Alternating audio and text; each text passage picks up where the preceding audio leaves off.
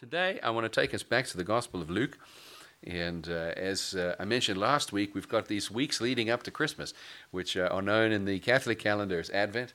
And here, although we're a very non-traditional church, it is very, I think, advantageous for us to take advantage of, to take the Christian calendar and use it to emphasize certain things. And so I'm very grateful that we get quite a few stories here that I can sink my teeth into in Luke chapters 1 and 2, and we can talk about that all the way up to Christmas time. And so today's week 2 of Advent, and I want to continue talking about this song. Chapter 1, last week we kind of talked about Mary and Elizabeth and Zechariah, and we're still there in chapter 1 with Zechariah's prophecy, which is known as the, what's this known as? What's that? June 24th. Yeah, no, that also. But there's a special name for this song of his, but some Latin name, the Benedictus, I think it's called. Yeah. Anyway, Zechariah's prophecy when his mouth is finally opened after he decides to obey the Lord. And I'm going to read this song for you. It's a beautiful song of praise, the end of Luke chapter 1. And you can read with me in verses 67 through 79. His father Zechariah was filled with the Holy Spirit and prophesied, saying, "Blessed be the Lord God of Israel, for he has visited and redeemed his people, and has raised up a horn of salvation for us in the house of his servant David." Just quick little commentary along the way there for certain beasts of the field, the horn is the point of strength, and so sort of as a metaphor, this idea, the horn of our salvation, appears numerous times in the book of Psalms and in songs of praise, and it basically means the strength. It's the focal point of the strength of the creature, and so the horn of salvation is this idea that there is a power point that God has raised up that will become that which can gore the enemy. Now, it's a bit of a gory picture indeed, but anyway, just wanted you to know what that is. Raised up for us a horn of salvation in the house of his servant David. That is a reference to ancient prophecy, that God would raise up Messiah through the house of King David. That's 1,000 years prior to this particular statement. As he spoke by the mouth of his holy prophets from of old, that we should be saved from our enemies and from the hand of all who hate us. Zechariah, as he breathes this word of prophecy, as it were, speaks out this song of praise, he's probably got some political, a little hint of political expectation here. Most likely, because I think there was a common thread amongst the people of Israel looking for Messiah to release them from the dominion and the power of foreign nations that had taken control. Under King David, of course, there was no nation outside of Israel that had power over them. They were free. And the idea that God would raise up a horn of salvation from the household of David would be that he would restore them again to a place of freedom and liberty with a kingdom with only one king, and that king would be one of their own. Someone who loved them and cared for them and was not lording it over them, but was a benevolent king, someone who looked out for the good of his people, who would be the proverbial shepherd of the people. So this is a political expectation by all means, but of course we know after the fact that Christ comes not as a political hero, not as a political deliverer, but he comes to save us not from the enemy without, but from the enemy within, which is a much greater enemy. Anyway, we should be saved from our enemies and from the hand of all who hate us, to show the mercy promised to our fathers and to remember his holy covenant, the oath that he swore to our father Abraham, to grant us that we, being delivered from the hand of our enemies, might serve him without fear. Just another brief commentary here, and that is that the expectation was not just freedom politically, but the expectation was that political freedom would lead to freedom of worship. And so Zechariah breathes out what has been, I think, probably, certainly here in America, a long-standing expectation of American Christians, that we should have government that allows us freedom from tyranny, but also, more importantly, the freedom to worship God without fear. And that is something that we celebrate as a nation. And we celebrate these freedoms here. And I thank God for this nation in which I get to stand in a pulpit and preach every Sunday with absolutely no fear whatsoever from the government around me. I can say whatever I want here in this place and glorify God. And I'm not going to be taken out and dragged through the streets and burned at the stake. It's really a profound freedom, and you guys get to do the same. You can have Bible studies, you can look at resources, you can buy things, you can have all kinds of Christian paraphernalia if you want. You can have stuff that glorifies God, and you can have junk that fills up your house that's got little crosses all over it that doesn't mean anything to anybody but you. And it's okay. Nobody's going to come search your house and drag all that stuff out and burn it in front of you and then put you in jail for it. Thank God. It is a wonderful freedom. And it is a freedom I think all of us would cherish even more if it was gone. Isn't that what they say? You don't know what you got until it's gone.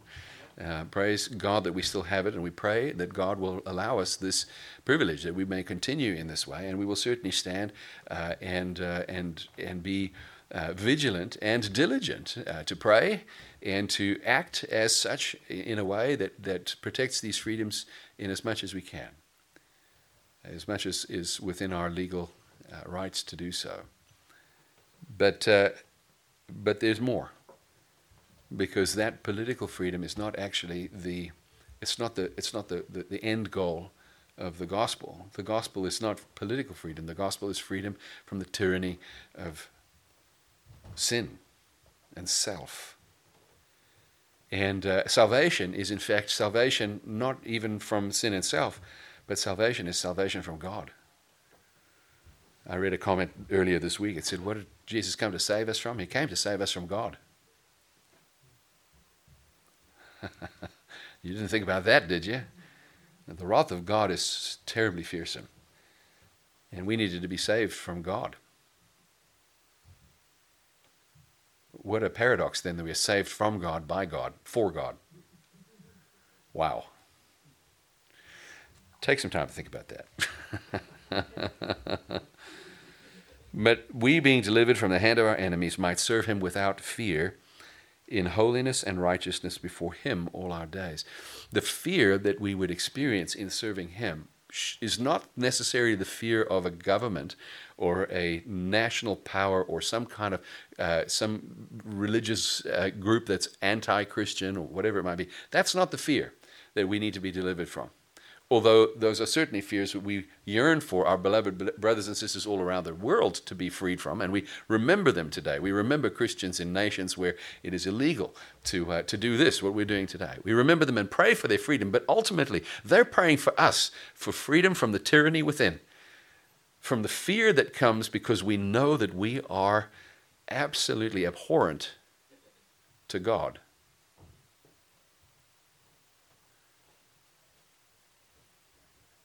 And it's into that darkness that Christ has come with his light. Christ has come to redeem us from that, from the reality that nothing we could ever do could be good enough to make us desirable to God. Make us even be a blip on his radar, in his goodness radar. Oh, he's got his sights set on us for his wrath. Until this day. Christ comes. And so Zechariah prophesies, and his prophecy is 100% accurate. His expectation and his understanding of his own prophecy probably somewhat clouded by his nationalistic desires. Nothing wrong with that. It's all he grew up with. But Christ came to do so much more. And you, child, now he goes to prophesy to John himself. You, child, will be called the prophet of the Most High, and you will go before the Lord to prepare his ways, to give knowledge of salvation to his people in the forgiveness of their sins, because of the tender mercy of our God, whereby the sunrise shall visit us from on high. I like the King James Version, whereby the day spring shall visit us from on high. All week long I had this verse stuck in my head. The day spring from on high. So funny, we went to Jason's house for Bible study on Friday night, and the light was bursting forth into the darkness, because Jason was leading us in John chapter 1. Also, John's version of the incarnation, not told in the same story that Luke tells, but the same emphasis. The light breaks forth into the darkness, and so the light was breaking at Jason's house on Friday night. It was awesome, but I've had this stuck in my head all week long, whereby the day spring shall visit us from on high. And I got thinking about that, and I'm going to share some of that with you today. Because of the tender mercy of our God, whereby the sunrise shall visit us from on high, to give light to those who sit in darkness and in the shadow of death, to guide our feet into the way of peace. Somebody said that when the day dawns, the way becomes clear. And so all of your stumbling through the darkness is now over. The reason why we don't move a whole lot in the darkness is because we can't see. And so we become paralyzed in the darkness. We're afraid of tripping and falling into a chasm or breaking our bones over stumbling stones. But when the light begins to dawn and our eyesight is restored, we're able to pick out the way and we can see the way. But, my friends, there still remains the responsibility on the part of the seer to get up and to walk in the way that is now clear. And so the salvation that God offers is not just the breaking forth of the light in the darkness, but because of that, the invitation to walk, therefore, in the light as children of the light. And that's where our efforts match God's inestimable grace. He shone the light in the darkness, and only God can shine the light in the darkness. But you must stand up and walk. Take up your bed and walk. And this is the beauty, the synergy of our hearts with God. He empowers us through his light, and he gives us grace and hope, and he will keep our feet from stumbling. But this day spring from on high, I got thinking about it, and I thought about the words of a song we were singing this morning, the fount, come thou fount of every blessing. Last week we sang about God being the fountain of our, the source of all of our creativity, of all of our energy and our life, the very life force within us that gives us the energy to get up every morning. This is God. We look to him for that. And I got to thinking about how that can be actually quite confusing in our lives, because as human beings we're looking for well, I don't know about you, but I'm definitely looking for that momentum. I'm looking for that mojo. I'm looking for a reason to get up in the morning, and there are of course many things that can temporarily motivate us. When I know something's arriving in the mail, I can be pretty excited to get up and go check the mailbox. And if it's not there, I'll check it again later. And if it's not there, I'll go tomorrow morning. I'll check it again. And you might find me driving back and forth to the post office to check my mailbox to see if there's something coming and I don't have it yet. I'm motivated. But it's a temporary motivation. When that thing arrives, then I need another motivation. What is there that we can have that motivates us fully, altogether, every day? That can motivate us even when we're sick or feeling tired or miserable? What kind of motivation is there that can get us this kind of day spring? And so I've been thinking about it. I've been thinking about the way in which our motivation is often because it's so multifaceted. It's hard to keep track of. There are many things that draw my attention away, and sometimes I find myself pretty motivated. I catch a vision for a brief moment of something that could be, and then I start working on it, and then all of a sudden something distracts me over here, and I go over and I start working on this, and then I've forgotten that. By the next 5 minutes, there's something else over here gets me going, or I'm researching that, and then an idea pops up. Oh, wait, over here. And next thing I know, I've got 10 or 12 things going, and none of them get finished. None of them get worked on. And do you guys ever suffer like that as well? Squirrel, yes, indeed. Happens when I'm preaching a lot.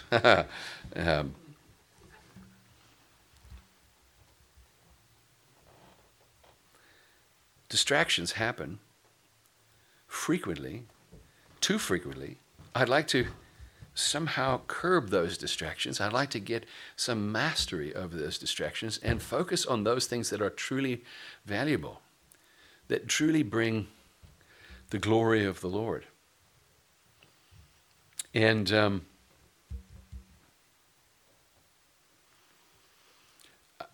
again, just an illustration just to help you identify, in case you haven't identified yet, and then I'll move on. From time to time in my world, I have a little bit of extra money to buy a toy. And my toys are not big. They're not big toys. Some of my friends have lots of money and can buy big toys. But my toys are small, so smallish. I mean, maybe they're bigger than yours, but they, I don't know. I have a kayak out behind my shed, and it hangs on a little hook on the wall. And underneath it is another one, Tammy's kayak. Anybody else have a kayak? Oh, there's a couple of you. Okay, we can identify. I bought that kayak probably 15 years ago, and I was so excited about that kayak. And I bought mine first. Then I bought one for Tammy, because it didn't make any sense for me to have a kayak and her not have one. I'd never actually go out on the thing. So got to convince her that that's a really good idea. So, of course, there's limited time because it's quite cold most of the year up here in the Northeast. So kayaking is, it's either too hot or it's too cold. So there's like a very limited window when kayaking is great. And then, of course, here it's tidal. So had a couple of occasions where I took the kayak out and got stuck in a low tide, and had to try and come home trudging through river mud that was waist deep, and so it's a limited time thing. But when I bought the kayaks, I realized that there were a lot of things that go with kayaks to make kayaking more fun, like a super lightweight paddle. The heavy paddles, you'll kayak for 20 minutes and you'll be done. But with a graphite paddle, carbon graphite paddle. So I saved up my money and I bought that. And then I realized kayaking is fun, but getting the kayak to the place where you're going to kayak, that's a bit of a chore, isn't it? So you needed to have really good racks. So at first I bought the cheap racks. And then I realized that was lame. That takes many, many more hours to load those things up than I want to do. So how about I get a kayak rack that I can load the kayaks in 5 minutes flat? But then you realize when you put the racks on the car that you can't go through the car wash. So you got to take the racks off and put the racks back on again. It's slowly but surely, the add-ons and then the takeoffs have resulted that in 2022, I did not use my kayaks once. Not one time. What a shame. Isn't that a shame? I should go kayaking this afternoon just to make it. I was so distracted by those kayaks when I bought them. It was all I could think about. It's so short-lived. I'm glad I have them. Some of my friends have enjoyed using them. But it's a short-lived thing, isn't it? I want to do things that have a longer shelf life. I want to be involved in things that have a much longer shelf life. Because I feel that in the ebb and flow of life, and that if all my life is just living for the next toy, so I can use it and then get bored with it, and then work and slave away so I can buy another toy and be happy again for that moment, I just feel like it's a never-ending cycle of disappointment. But there is a pursuit that never ends in disappointment. There's a pursuit of Christ which is like a day spring that breaks forth in your heart, that is so fresh and so new. It's the mercies of the Lord every morning. How do we get there? How do we get to that place? Well, as you know, I've been teaching you for quite some time about this ancient way, right? About returning to the ancient way, and it's all because we went for a long walk this summer, and 525 miles in Spain, and it was amazing. And when we came back from that walk, I was astonished at how important it seems that we should be on pilgrimage in our Christian lives. And there is a beautiful reward in the pilgrimage that is fresh and new every day. That's not the same as the sort of short-lived excitement and then disappointments of living for the next rush, the next toy. And I believe that I can tie this idea all together for you today with a concept that is really, it shows up throughout the Old Testament and it's in the New Testament too. It's the idea of a tent. And I have a few tents. I have a hammock tent, and I have a ground tent, and I have a big tent, and I have little pup tents. I have lots of tents at home. We don't use them either. We store them in the kayak. Anyway, touche. But this idea of a tent is actually a profound idea. It shows up in the obviously the nomadic pilgrimage kind of lifestyle of the early books of the Bible. So Genesis is full of Abraham's nomadic journey through the Promised Land, and he lived in tents, didn't he?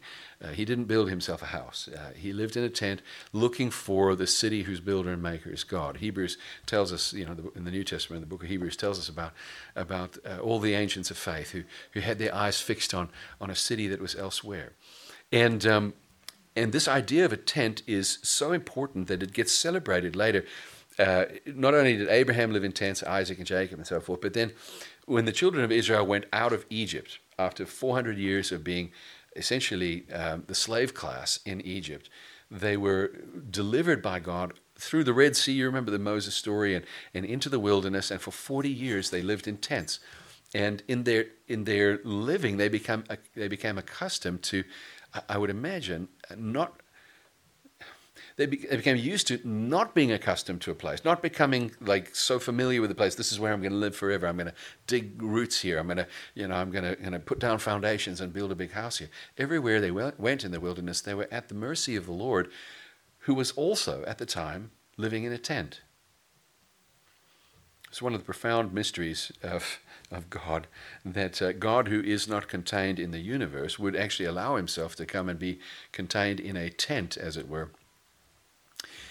He gave specific instruction to Moses on how to build that tent, the tent of meeting, the tabernacle of God. And there were a couple of people that were set apart to build it, Bezalel and Aholiab. Remember those guys? And if you've read through the Old Testament, their names pop up. They were skilled artisans. They worked in colors and cloth and gold and silver and woodwork and so forth. And they built the tabernacle of God. God lived in a tent while his people lived in tents. And the introduction to relationship with God as a nation was in the context of nomadic lifestyle, of pilgrimage. And so the very first, before they actually go into their own promised land and receive cities and vineyards and fields that they can plow and plant, they are taught the principles of nationhood in pilgrimage. And so I think this is super important for us as we fashion and frame our own Christian expectation of what it means to live in community, both in Christian community and in our secular community around us. I think it's very important that we return to the same sort of process. I think that the learning process is very much the same. Because in the New Testament, the Church of the Lord Jesus Christ is, of course, birthed at Pentecost, isn't it? And after Pentecost, not long after Pentecost, comes a great persecution of the church, at which time they are scattered in all the world, and they go forth essentially in pilgrimage. And the instruction that's given to them in all these places is, guys, don't set down roots on the earth, because Jesus is coming. There's an expectation of the return of the Lord. And they go forth into the world, into this exile, as it were, but it's a predestined exile. It's God who knew that they were going to be exiled, and he pre-planned that they should be exiled. So not a punishment, an exile in punishment, but they're exiled, as it were, from their earth-bound life into this beautiful pilgrimage where they expect the kingdom of God that is come, but they go forth bringing light and life to everyone, teaching them the principles of pilgrimage. So before we can fashion an idea of what a nation looks like, or on a much smaller thing, the microcosm of the nation, the church, right here, before we can really decide what that should look like, we need to understand the principles of pilgrimage and living in a tent. And interesting, Bezalel and Aholiab, the ones who built those things, they were holy, sanctified, set apart. They weren't priests, but I think in a way they're kind of like a precursor of the Holy Spirit. They're well skilled and well trained to take the natural, the materials and fashion them into something beautiful. In the same way, the Holy Spirit comes into our lives and fashions us into beautiful temple for the Lord, a beautiful tabernacle for the Lord. I'm getting ahead of myself. Aholiab's name, the first part of Ohol or Ahal, is actually a Hebrew word which means tent. Interesting. So But back to this idea. God has them living in tents, and he himself lives in a tent with them, and he meets with them in the tent. It's known as the tent of meeting. Now, remember when Abraham had his tent established, and God came and met with him there, and Abraham was like, "Oh, visitors, Sarah, send someone, slaughter a calf or a goat or something, and make some food. Please, guys, would you come, sit, enjoy, talk with us?" And this is how Abraham interacted with his visitors and guests, and in so doing, he entertained God. God came and began talking to him about what he was going to do. And remember the story of even of Sodom and Gomorrah, and how God was going to go and destroy Sodom and Gomorrah, and Abraham ended up bartering with God. Remember that story? Where did it happen? In a tent. It happened in a tent. Because in the ancient times, the tent represented the place where minds would meet. The tent was the place where minds would meet together. And they would sit down in a place of temporary dwelling under the canopy, and there they would engage with one another and begin to share ideas, and those ideas would begin to work together into a single idea. Multiple ideas becoming a single idea from which essentially creativity was born. It happened in a tent. In God's version of that tent, of course, the canopy of the sky is like his tent. So when God takes Abraham outside and says, "Count the stars in the sky," what is he doing? He's bringing him into his dwelling place, as it were, and saying, "Abraham, let's step out of your small tent. Let's step into my big tent. And as you look up at the stars in the sky, count them. See if you can count them." And then he says, "I'm going to give you children like these stars, more in number than the stars." And so the canopy of the sky is God's domain, God's tent in which he lives, and it's in that place of meeting with God under the canopy that this creative idea is given, that this promise is given, that this covenant is given. It all happens inside of God's tent, as it were. Later, of course, the tent of God, which contains the Ark of the Covenant and God's, the things that represent the presence of the Lord. And then, of course, the cloud of God's presence. Those move from place to place because God is not limited to one place and one time. He is in all places at all times. But God wants us to have this idea that it's not static. You don't go, for example, to church to meet God. Because God's desire has always been that he would actually tabernacle with his people. You understand? So this tent idea then carries forward into the new covenant.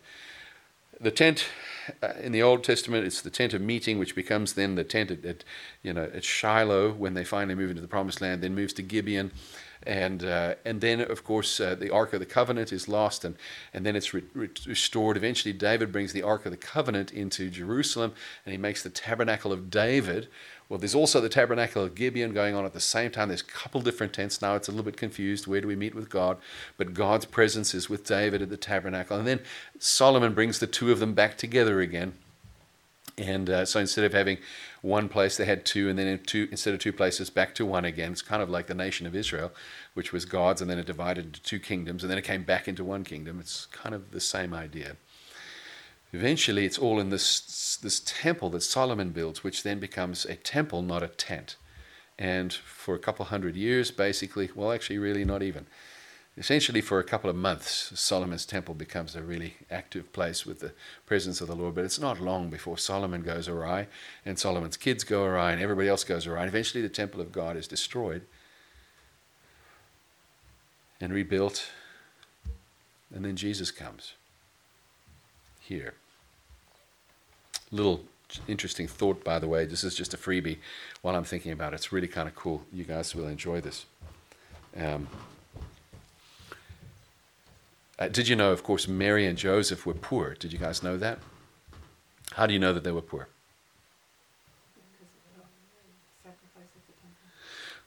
Because there was no room at the inn. She says that's actually probably a good idea. But you actually nailed it. The sacrifice that they make at the temple is actually the key point where we recognize that they're poor, because according to the law of Moses, for the sacrifices to be made at the time of purification, The law of Moses had a time when women who had given birth had to go through a period of separation from everybody so that they could be well and no longer susceptible to diseases and so forth. And once that time of purification had ended, they would actually offer a sacrifice for purification at the temple. So there was the dedication of a child, which would happen 8 days after the child was born, but then later the purification of the mother. And so when the time of purification was completed, the mother was to bring a lamb. They were to take a lamb that was a year old and sacrifice that lamb. But according to the law of Moses, if they couldn't afford a lamb, they could bring 2 turtle doves. And so Mary and Joseph brought 2 turtle doves. We read about it here in Luke, and that is an indication that they did not have enough money. She was to raise the Lamb of God that would take away the sin of the world, but she couldn't afford a lamb for her own sacrifice. Isn't that beautiful? And just in case you think that you're unworthy to carry the glory of the Lord, this is just simply not true. If you think that you are unworthy or you don't have enough skill, you don't carry the talent, you don't have the right whatever, I just want you to know, Mary didn't have enough, Joseph didn't have enough money to buy the sacrificial lamb. But God still chose them to raise the Lamb of God who takes away the sin of the whole world. So, my brothers and sisters, put your confidence in God, not in the flesh. Let no one boast in the flesh. Let us boast instead in Christ and his grace. But this tent, Jesus comes, and of course, throughout this his season here with us, 30 years, we see him in the temple a few times. And in the temple, he has a couple of things to say. When he's 12 years old, he's debating with the leaders in the temple and religious leaders. But later, when he's in his 30s and he's in his ministry, he's at the temple and he's decrying certain things that are awry. He mentions the temple is a den of iniquity. It's supposed to be a house of prayer. But their money changes tables and there's merchandising happening in the temple. And so they've lost their vision. They've lost their plumb line. Then Jesus comes in to set them straight. At one point, his disciples marvel at the beauty of the temple, and Jesus says, "You're marveling at this, but not one stone will be left upon another." Why? Well, because as it turns out, God wasn't looking for a place where he could be static. He wasn't looking for a temple that would become the centerpiece of religion all around the world, where people would make pilgrimage from everywhere to go to that place. No, God wasn't setting up a new pilgrimage destination on earth. He was preparing us to become the tent of the Lord. You and I are, in fact, the tent of God. At one point, Paul writes about his life, and he says he's ready to put off this tent. He's ready to go and be with the Lord. You know, it's the end of his ministry, and certainly we recognize that as kind of a metaphor for dying. And this old body, I'll look forward to the day when I get a new one. Absolutely. Some of you are definitely looking forward to the day you get a new one. The disease will be gone, the pain will be gone, all the aches and pains and whatnot. But we are temporarily the dwelling place of God, because God's intention has always been to be with his people, amongst his people, and not static, but movable. You know, the Bible speaks about this throne room of God, and in Ezekiel there's a prophetic word about the new temple of God, from which under his throne a river flows, and that river goes out and brings healing to the nations. In the book of Revelation, we read about the same thing, the river of life that flows from under the throne of God. Well, guess what? Didn't Jesus say that when the Holy Spirit came into us, that rivers of living water would come up from inside of us and overflow? Isn't that what he said? What is the metaphor? The metaphor is we become the temple of God, the tent of God's dwelling, where his throne is, temporary throne is, and from underneath his throne flows this river. Well, if there's one place where the river flows, like a geographical location, we'd all have to go there. How would you get the whole world to that place?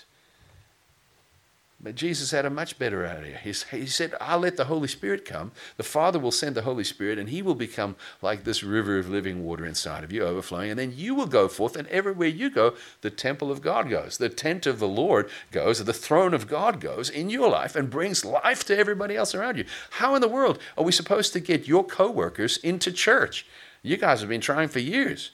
Look at all the empty chairs that could be filled with them. They're not coming. But guess what? That doesn't stop the glory of God from going to where they are, because you are the tent of God. You are the tent of God. Now, as we start to think about this and what it actually could mean, the power of it, where does the creation begin? Well, it begins in the vast expanse, right? God says, let there be, and there it is. And what does it say in Genesis? The earth was formless and void, and the Holy Spirit was hovering over the waters. The Holy Spirit was like the canopy over the waters. And out of that, the earth and the Holy Spirit mixed together, and the Holy Spirit just breathed life, and the earth sprang forth.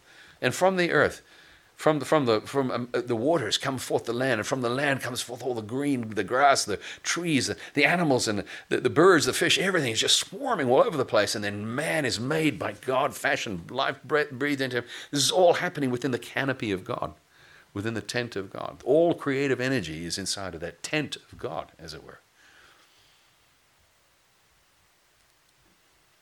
So what if we are the tent of the Lord? And we go to that place where we meet with God in that tent, and our thoughts and his thoughts begin to work together. Think about the profound nature of the creativity of God that could be taking place inside of your heart and your life. I mean, you need something that's going to get you more energized than the kayak. Because I'm telling you right here, there's untapped wonder in this place. Not only is it creative energy, but it's the ability to just stand in awe of all that God is, because you're in his presence. The Bible tells us that in the days of the tent of Moses, Moses would go in and out and see God face to face like a man meets with his friend, but he would leave. And when he would leave, he'd have to cover his face. He was glowing so much that just, his light was bursting forth. He had to cover his face so that people could see him. They were blinded.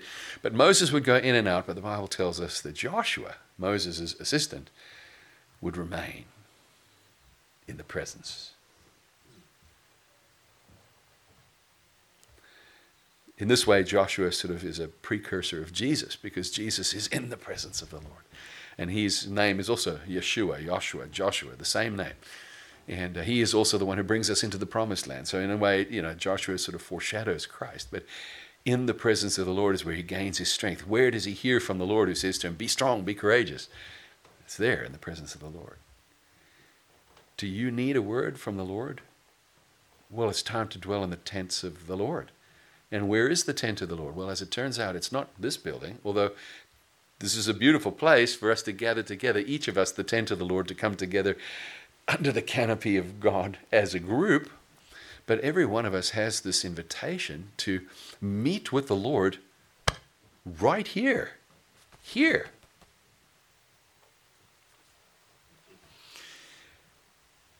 This is a very vulnerable place, though.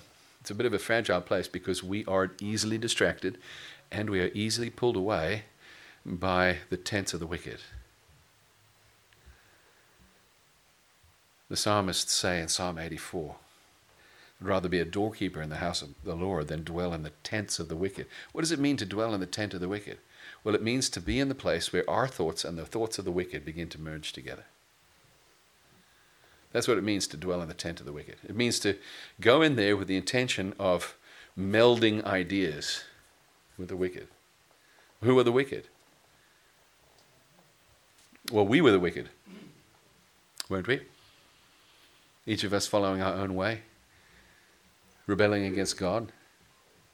I think the best way to the best way to describe the wicked would be the disloyal, those disloyal to God, those whose loyalties have been shifted from God to themselves. Those who are loyal to themselves and loyal to those who are not God. Those whose loyalty is in Christ, whose loyalty is for Christ and for Christ alone, these would be the righteous. I think it's good for us just to try and make a differentiation in our minds between wicked and good as loyal and disloyal. The loyal ones are those who are righteous, the disloyal are those who are wicked.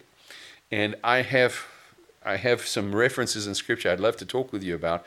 Don't have time because I'm down to a minute on the clock, but But there are many references in Scripture that point towards this. Throughout the Old Testament, you may have noticed that there are references to the unfaithfulness of Israel as a nation, as an adulterous wife, where God is the husband and Israel is the adulterous wife, right? Many scriptures that point towards that and use that metaphor to describe the disloyalty of those who meet in the tents of the wicked. Loyalty is the issue here. And so Emilio and I were having a chat about this before service. We were talking about what does it mean to actually to dwell in the tents of the righteous, to dwell in the tent of the Lord. Practically speaking, does this mean, am I allowed to send my kids to public school, for example? Because in public school, are they not going to be introduced to the ideas of the world? And then I want my child, who I want to grow in God, then going to this place where they're going to be influenced by worldly thinking. Now their minds are coming together. Is that the tent of the wicked? And yet, at the same time, we recognize that there are valuable things in education that our kids need to learn. Let's just be honest. There are things about science and mathematics and business. How can you expect to be great at business? And this, of course, you're just a natural. But you go to school and you get an MBA and you learn many things about business. You want to be an accountant, you've got to go study accounting and become an accountant. Is that a godly thing or an ungodly thing? Well, this is where it could get confusing. We could start saying, well, for example, we are musicians. Emilio and I were talking about this because we're musicians. So a musician who wants to learn, I think of my friends who own music schools, and what are you going to use to teach the students who come to learn music? There are certain basic ideas in music, but then most of the people who are inspirational with music are people who are not necessarily Christians, not using their gift to honor God. So if you're going to learn, you want to learn some really great, rock guitar licks, you're going to learn from Eddie Van Halen, but because he's a great guitarist. But now you're thinking, well, there's some worldly influence there. Am I mind melding with the world? Am I sitting in the tents of the wicked? Where does this end? Does it end with prohibition? Do we prohibit our kids and our church from doing that? Where do we put the parameters on this? What's the fine line? Where do we know that we've crossed over or we haven't crossed over? Does the question make sense to you? Have you struggled with this question as well? It seems really nuanced, doesn't it? We came up with a solution. And the solution is loyalty.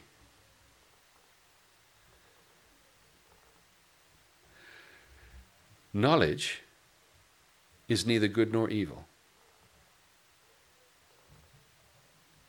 But what we do with the knowledge displays our loyalty.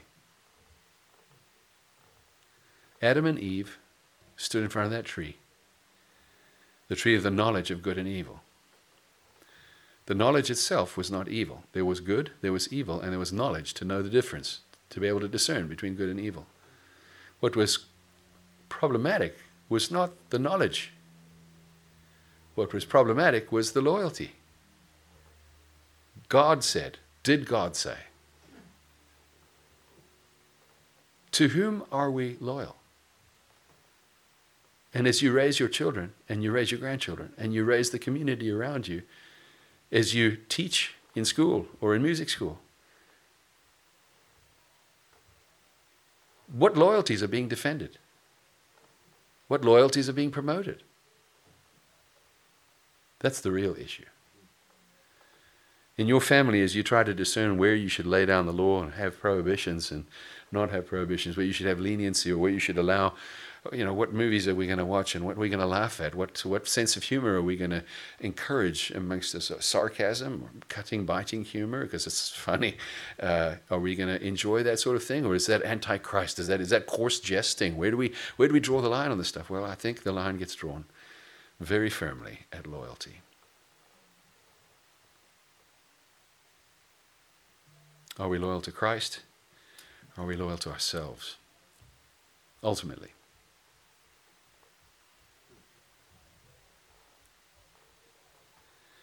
The day spring is visiting us from on high. And he's inviting us into his tent, where we will mix our thoughts with his, and he will breathe life into us. There is a secret place that God has invited us into. Those who dwell in that secret place of the Most High shall abide under the shelter of Almighty. There is a favor of God that is poured out upon those who are loyal to him.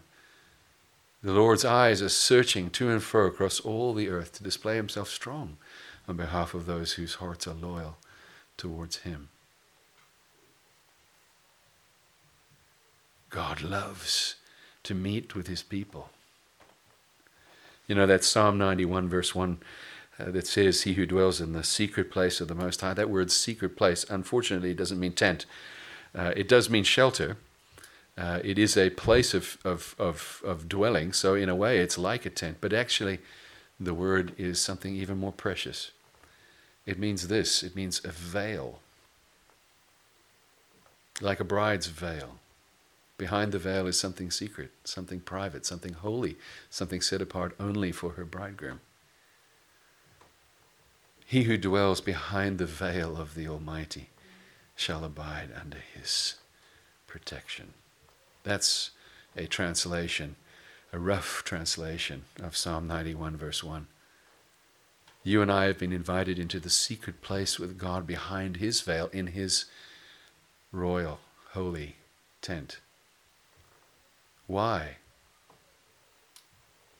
do we seek after the tent of the wicked? Why do we run headlong into that adulterous relationship with the world?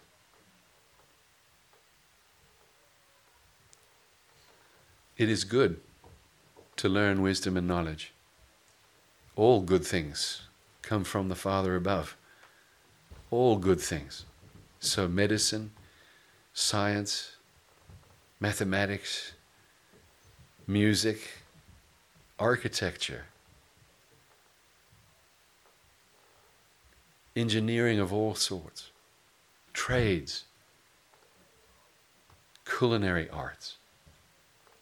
All these things are beautiful, and they are gifts to us from the Lord. And in anything that is good there, we can glean and we can take. And what is not good, we should discern quickly is not good. And if we have the Holy Spirit dwelling within us, he is like Bezalel and Aholiab, shaping that knowledge into a holy place for God. Taking the raw elements of that knowledge and shaping it to his glory. The question is, for whom? So hold fast, my brothers and sisters, to the promise of God. And be faithful to him. And be loyal. And let us dwell in the tents of the righteous rather than the tents of the wicked. And let us walk in the favor of our God. For the dayspring from on high has sprung. Thank you, Lord, for your word. Thank you, Lord, for your grace. In Jesus' name, amen.